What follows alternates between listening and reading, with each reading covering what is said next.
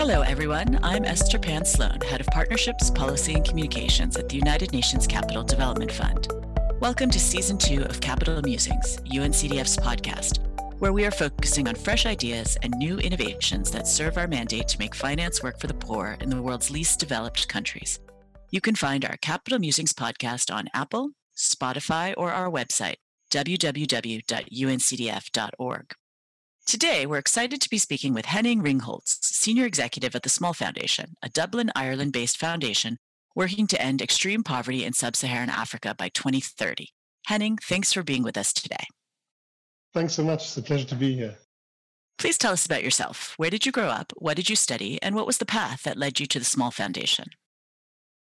I grew up in northern Germany, as I think you can still tell a little bit by my accent.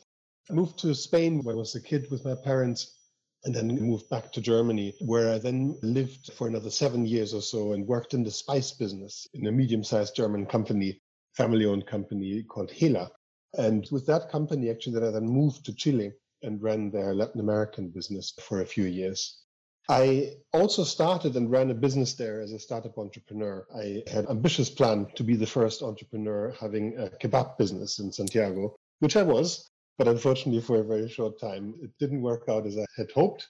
And so after 2 years, we unfortunately had to close the business, but came out with a lot of learnings on this. I moved to England then for studies in social and political sciences and also technology policy, and then worked for a while in strategy consulting and development consulting.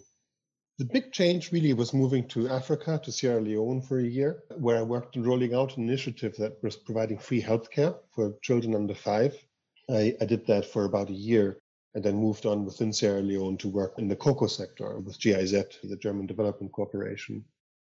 After that, we moved back to Europe with my wife and in fact moved to Ireland, where my wife is from. And I started a position at the NGO Goal, where I built the market systems practice. And so within that work, I worked closely with corporates, but also crucially, I turned the attention of the organization towards working with SMEs and really shifting the way how we needed to engage with enterprise, something that the organization hadn't done before, and indeed not that many NGOs had at the time done. I also looked at building an impact investment unit, and we came close, but ultimately fell short of that. In that position where I worked for about 8 years, I had a lot of insights into the role that NGO can play and really the profound shift that's necessary to create sustainable impact, working with enterprises, working with corporates, and being part of a market system and shifting the market system rather than being outside of it. In 2016, I moved to the US and took up studies at the Kennedy School and also had a stint at the MIT Legatum Center as a visiting scholar, where I met a lot of fascinating entrepreneurs, particularly working in Africa and building startup enterprises. And after that experience, which was a 2-year stint in the US, I moved back to Ireland in 2018 with my wife, at that time now 3 kids, one of them American. And so we came back from America with a lot of experiences and then started my position at Small Foundation, which is, as you said, a Dublin-based organization that I had come across beforehand. And what attracted me to them was really a dual focus on the most difficult markets on the one hand, combined with models that are pointing to commercial viability. And Small Foundation is an organization that's really looking to overcome the tension between those two and finding pathways to create impact whilst also supporting sustainable business models. And that's personally what I believe is the only way how we can achieve true solutions at scale.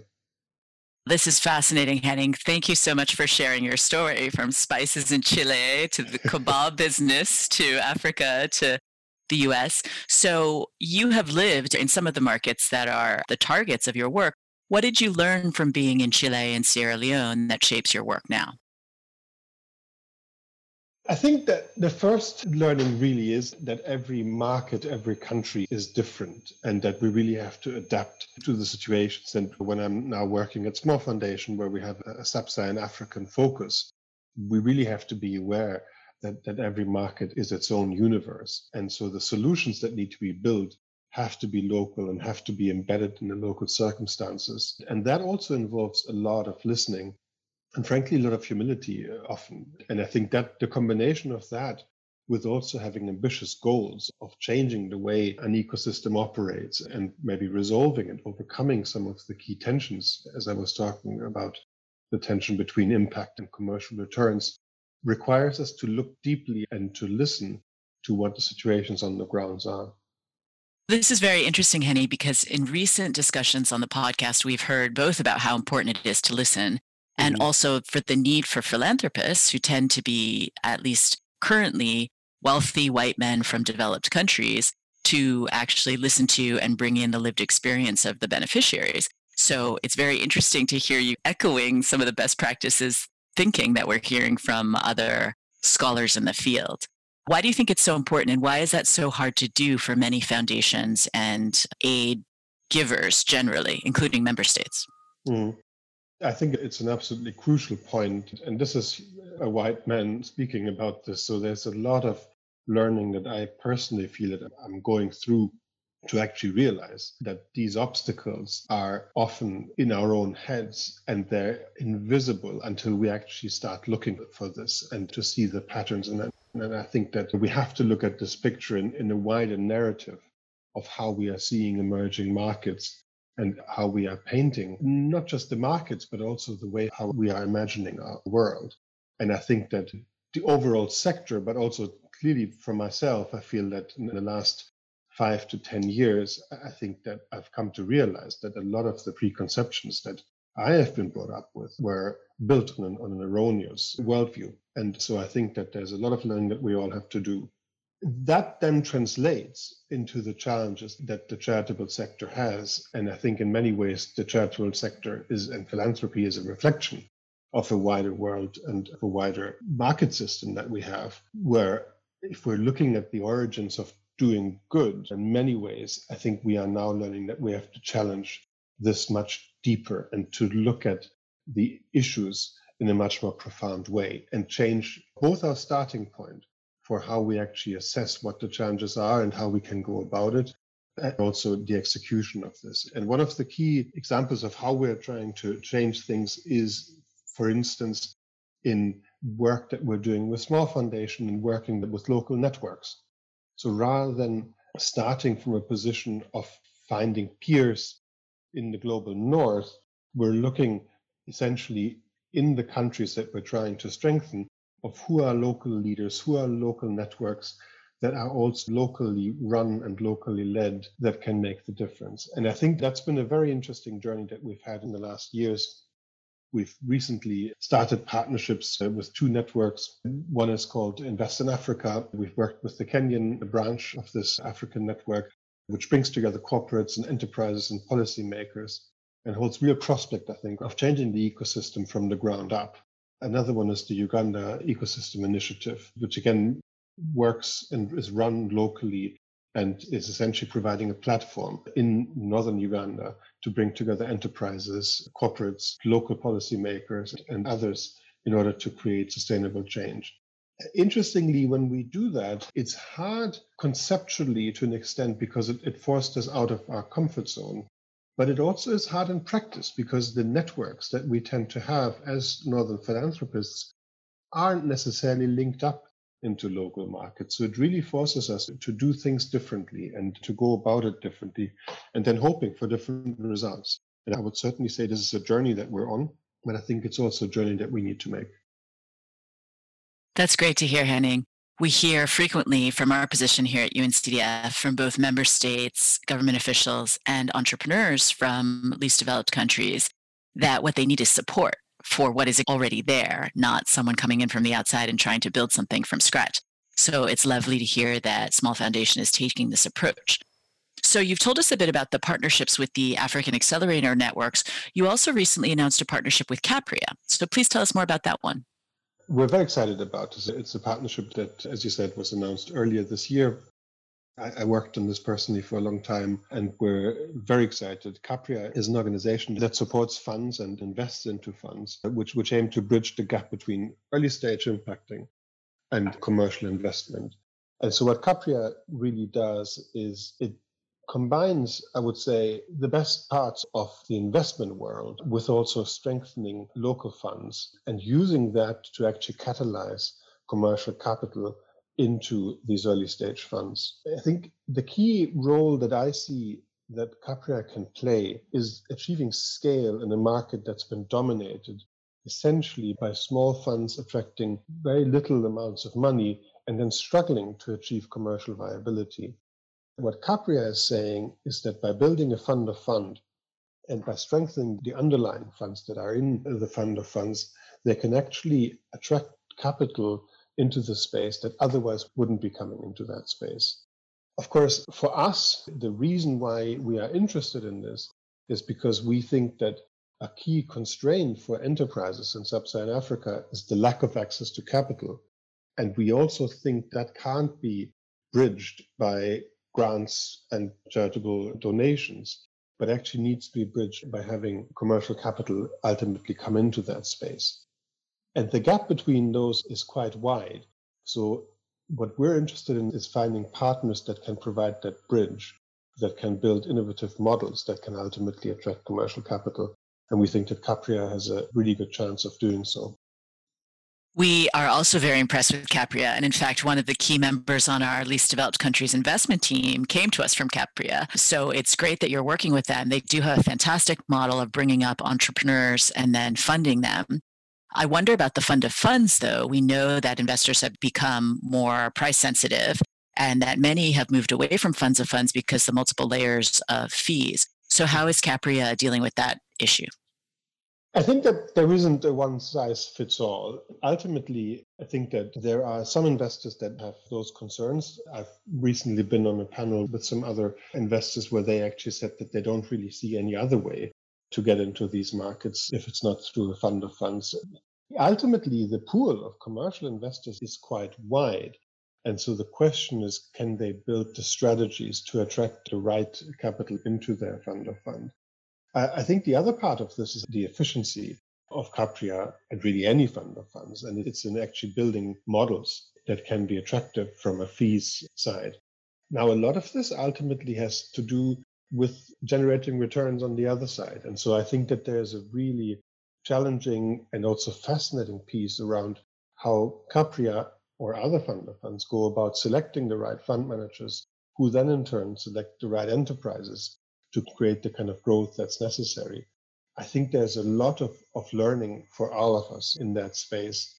Again, what I really like about Capria and what I think makes them stand out is the fact that they have a real orientation towards saying we need to be competitive in order to attract commercial investment. And we want to build a model that doesn't ultimately rely on grants to achieve that impact. And that, for me, stands out in the market. Absolutely. And then we would say to investors who seek impact that these markets are difficult to work in. And if you're looking for something with the lowest fees, you probably aren't going to get the impact that you're looking for because it costs more to work in these very difficult markets and to build up this ecosystem than if you were just doing the same kind of investing that you were doing in the past. So Heading Small Foundation, as you've explained to us, works on systems change and strengthening business ecosystems for African entrepreneurs. And we've discussed how difficult this work is. What are some of the challenges that you see in trying to accomplish these goals? I think this is crucial of what we do, and it's also a real challenge for everybody. And in my time at Goal, systems change was already one of the key entry points that I had in order to make things different. In some ways, I've been working on systems change for 11 years, and I've always found it both necessary and extremely hard. Because on the one hand, I think we need to recognize complexity and try and understand how the markets that we're trying to operate in work and what our place in it is. But on the other hand, we can't that lead us to essentially being overwhelmed about what we do. So I think that working on systems change requires a lot of flexibility, again, a lot of listening, I would say, a lot of humility in terms of recognizing that we're part of a wider ecosystem, but then also to make choices, strategic choices, to say, this is the piece that I'm actually going to focus on. So whilst I recognize that I might just be a small player, to make a choice to say, here's where I actually see that we can make an impact. And I think that's the complexity of ecosystem. The other part of systems change that I think is hard is the time horizon that we give ourselves. And often I think that the time horizon that we have as a sector to achieve change is more ambitious than what can actually be achieved if we recognize that the underlying systems need to be changed. And I think that requires a whole change of narrative in terms of how we actually go about this. I'll give you a few examples in terms of how we have worked around systems change and how that's come into practice for us. At the network level, we have been a partner for the Early Stage Capital Providers Network, which is an offshoot of the Collaborative for Frontier Finance, which brings together a whole host of players in the frontier finance space. And the reason why we are partnering and working quite closely with the Early Stage Capital Provider Network is because we think that the space of early stage investors requires systemic change, not just the individual effort of fund managers who are doing fantastic work and really pushing in some of the world's most difficult markets, but it also requires them to have a voice. It also requires them to learning from each other. It also requires them to engage as a group, as a network with other players, particularly the investors. And that's something that we've been working with at the level of the Early Stage Capital Providers Network. Capria itself is also an example of systems work. And in many ways, what Capria is trying to do is to change the narrative around how the world is seeing the early stage investment space. And I think that's important. I think that we have, in a way, accepted a narrative that essentially says early stage investment means it's grant dependent. And I think that what we need is examples of players who can actually challenge that and say, early stage space might mean that this is a much less well-trodden path, but there are real opportunities here. And in fact, if we look at what the missing middle is, in many ways, the missing middle is a place of huge opportunity, but it does require different ways of approaching it in order to make that happen. I think those are some of the examples that we're seeing around systems change. I think that some of the key issues that we're seeing is, in order to actually achieve systems change, is recognizing that leadership and control has to be local and that outside players can only play a very particular role in stimulating and catalyzing systems, but they aren't and they shouldn't be the leaders within the system ultimately. And that goes to the question of who actually holds the power. And there's always a tension because in some ways, unless we manage to unlock local investment and local leadership, there's always going to be a power struggle that lies outside of the market that we're trying to work in. And I think that's something that needs to change. On a personal level and on the level of small foundation, I think that what we're going through is a lot of learning around accepting that we are a very small player, but that by analyzing the systems that we want to operate in and then making strategic choices, we hope that we can make a contribution to change. Thank you, Henning. And it's really fantastic to hear you saying words like listening and humility and local leadership and ownership. These are very key and difficult political topics sometimes at the UN, where developing countries constantly have to remind other countries that they are the ones who should be in charge of their plans for sustainable development, for poverty eradication, for improving the lives of their citizens. And what they're seeking are partners, not really donors per se, or not only sources of funds. So I wonder if you could tell us about some notable investments that you have made at the Small Foundation. I think that I've touched upon a few here, which I think have been really interesting around Capria, for instance. We've made a recent investment into an organization called Founders Factory, which has just been announced in the last weeks. And this is an accelerator that aims to create and build enterprises across the continent, which create impact on the one hand and also have the potential to scale. We have teamed up with them for work essentially around the continent. There's other Founders Factory initiatives across the globe. In our case, we've teamed up with them around Africa and particularly within the agri-tech sector. And what we're hoping to do is to build and scale over 18 agri-tech startups across sub-Saharan Africa. We're very excited about this partnership and we're very excited about Founders Factory. We think that their model, which essentially combines elements of fund management and investment on the one hand, and then acceleration on the other hand, holds real opportunity. On the acceleration piece, they do incredible work around taking a human-centered design approach to strengthening enterprises, both existing and entirely new startups. And they also take a lot of time in order to build them. So rather than having a very quick process, they're actually built a tailor-made approach to the way that they're working with these enterprises. We have a joint belief with Founders Factory that the agri-tech sector is a space where a lot of change can happen, and also where it's possible to combine social impact and commercial returns. And so we're excited about this partnership, and we would hope that this becomes a real flagship for the kind of change that can be made across the continent. It sounds very promising indeed, and we've definitely heard about Founders Factory and are looking forward eagerly to hear what comes out of it. So, Henning, you talked about how the Small Foundation is making strategic choices about where exactly it should intervene in the process of supporting missing middle SMEs. What should other donors think about when they consider how their resources can make the most impact? I think that to an extent, every funder has to make their own decision. And of course, the logic of why we are making decisions as funders is often very much based in the realities that we're facing. And that's something that can't be changed. On the other hand, we were just talking about systems change and realizing that we're all part of a system that we work in. That in some ways, I think, requires us to be aware of that and to put into context the kind of pressure that we might find internally. And that might then change the way we go about it. Overall, I think this is a very young space and we're all learning. And so I'd be very careful in giving any advice, because I do think that as a sector, particularly the early stage sector, is a very young sector. And in some ways, I feel that very much at the beginning of this journey. Having said that, I think that there are three elements that we would tend to consider. So the first one is, in some ways, I mentioned this, is how does my investment sit in the overall ecosystem? So how does what I do impact the wider market? And also, how am I disrupting the ecosystem that's already there? I think one of the key mistakes that I have made in the past is essentially assuming that there's nothing there in some of these markets. But when you look a little closer, there is actually a lot there, and there is an enterprise ecosystem, and there is, to an extent, a funding ecosystem. Now, this might be through family, and it might be through high interest rate bodies that are working locally, and those might be deficient in many ways. But it's not like there's nothing. And so I think that we need to understand, and again, this comes down to local markets, how the market currently operates and where then are the gaps that need to be addressed.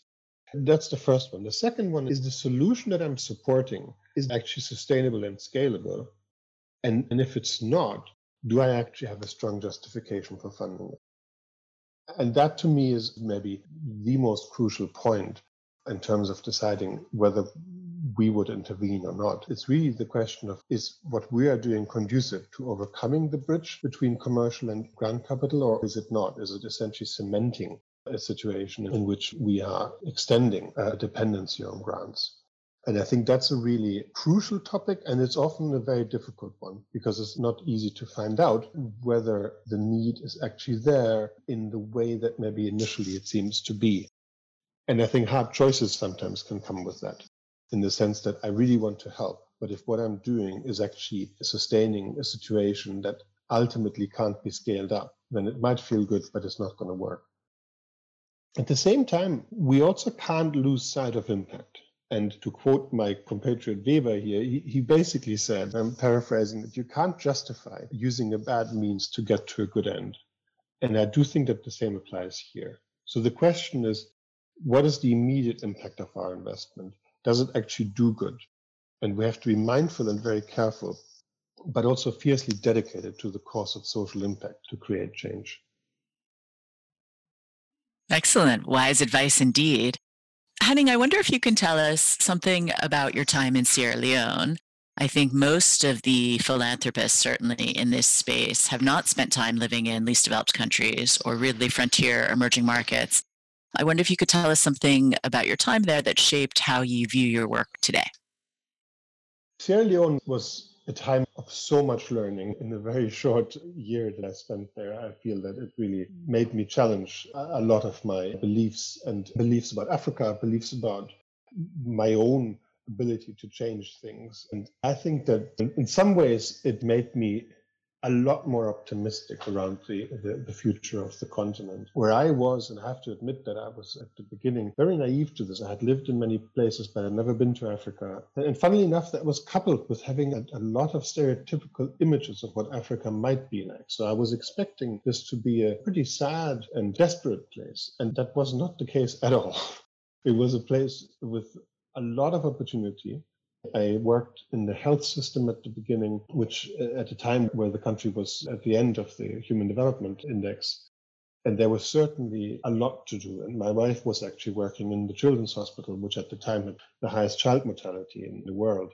And so in a way, I saw reality from both sides there. And that's the case. And there's so much to do. And the complexity of trying to solve the issues. Let's take any example here. Why aren't there more doctors working in rural areas? And you open that up and it becomes not just a question of funding, but it becomes a question that always brings you back into education. It brings you back into perceptions of working in rural areas. It brings you back into electricity and so on and so forth. So on the one hand, it really showed me the complexity of what needs to be solved. On the other hand, I saw so much entrepreneurship on the ground and so much inventiveness. And I worked closely, particularly in my second phase in the cocoa sector, with people who were building alternatives and building enterprises in a very challenging market with solutions that I would never have dreamt of. And that I felt that there's a lot to build on here. And I think that's really what I'm seeing now, over and over again, entrepreneurship as the solution to a lot of the problems. And that's not to say that, and I do think that sometimes we make that mistake, that we think that it's all on the entrepreneur and she is really the person who's going to have to change everything just on the power of her imagination and enterprise. I don't think it's that simple. In fact, on the contrary, entrepreneurs work in an ecosystem that's often very constraining. But if we're going to solve this, I think we are going to solve that through the power of enterprise and through rearranging the ecosystem and strengthening the ecosystem in a way that it can sustain that. And that's something that I've seen firsthand in Sierra Leone and then many times over in the work that I've done since. Thanks, Henning. One of the things we do here at UNCDF is try to tell investors exactly what you're mentioning, that Africa and Southeast Asia and the Pacific, the areas where we work, are full of dynamic entrepreneurs with very exciting ideas and energy and dedication. And the only thing they're lacking is opportunity. So thank you for bringing that up here for our audience. So as we wrap up, Henning, what do you think is needed to accelerate progress towards the goal of eradicating poverty in Africa by 2030? And if there was one thing you could do to speed this along, what would it be? So I think that it's a big question. And I think that there are several elements that need to happen for this. I think the first one is, I think we need to bridge the divide between impact and returns. And we need to find pathways for commercial capital, particularly in the early stage space.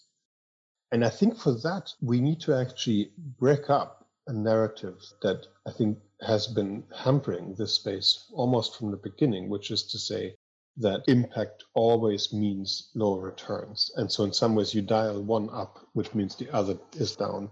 And I personally don't believe that's the case. But the way to get there is to show by examples of why that's not the case. I think it goes both ways. I think you could have, and the world is full of initiatives that provide neither return nor impact. Those are not particularly interesting. But there are also those that combine both huge commercial return and also social impact. And that's what we need to focus on. We need to build those examples and we need to find out what worked and measure the results that are being done and where there are gaps, trying to fill those in. And I think that ultimately will change the narrative around how we are seeing impact and returns. The second one is integrating climate smart strategies into our thinking and in our action. I don't see that we will succeed if that's not a central plank of really everyone's work. And the third one is what I mentioned before, which I think to me is that tension between thinking entrepreneurially and recognizing the power of entrepreneurship, and particularly local entrepreneurship, and particularly female entrepreneurship, but act systemically. And if we do that, then we can be more than the sum of our parts. Thank you so much, Henning, for sharing your expert insights with us today. Thanks so much. And thank you also to our audience for tuning into UNCDF's podcast, Capital Musings. Once again, you can find us on Apple, Spotify, and our website, www.uncdf.org.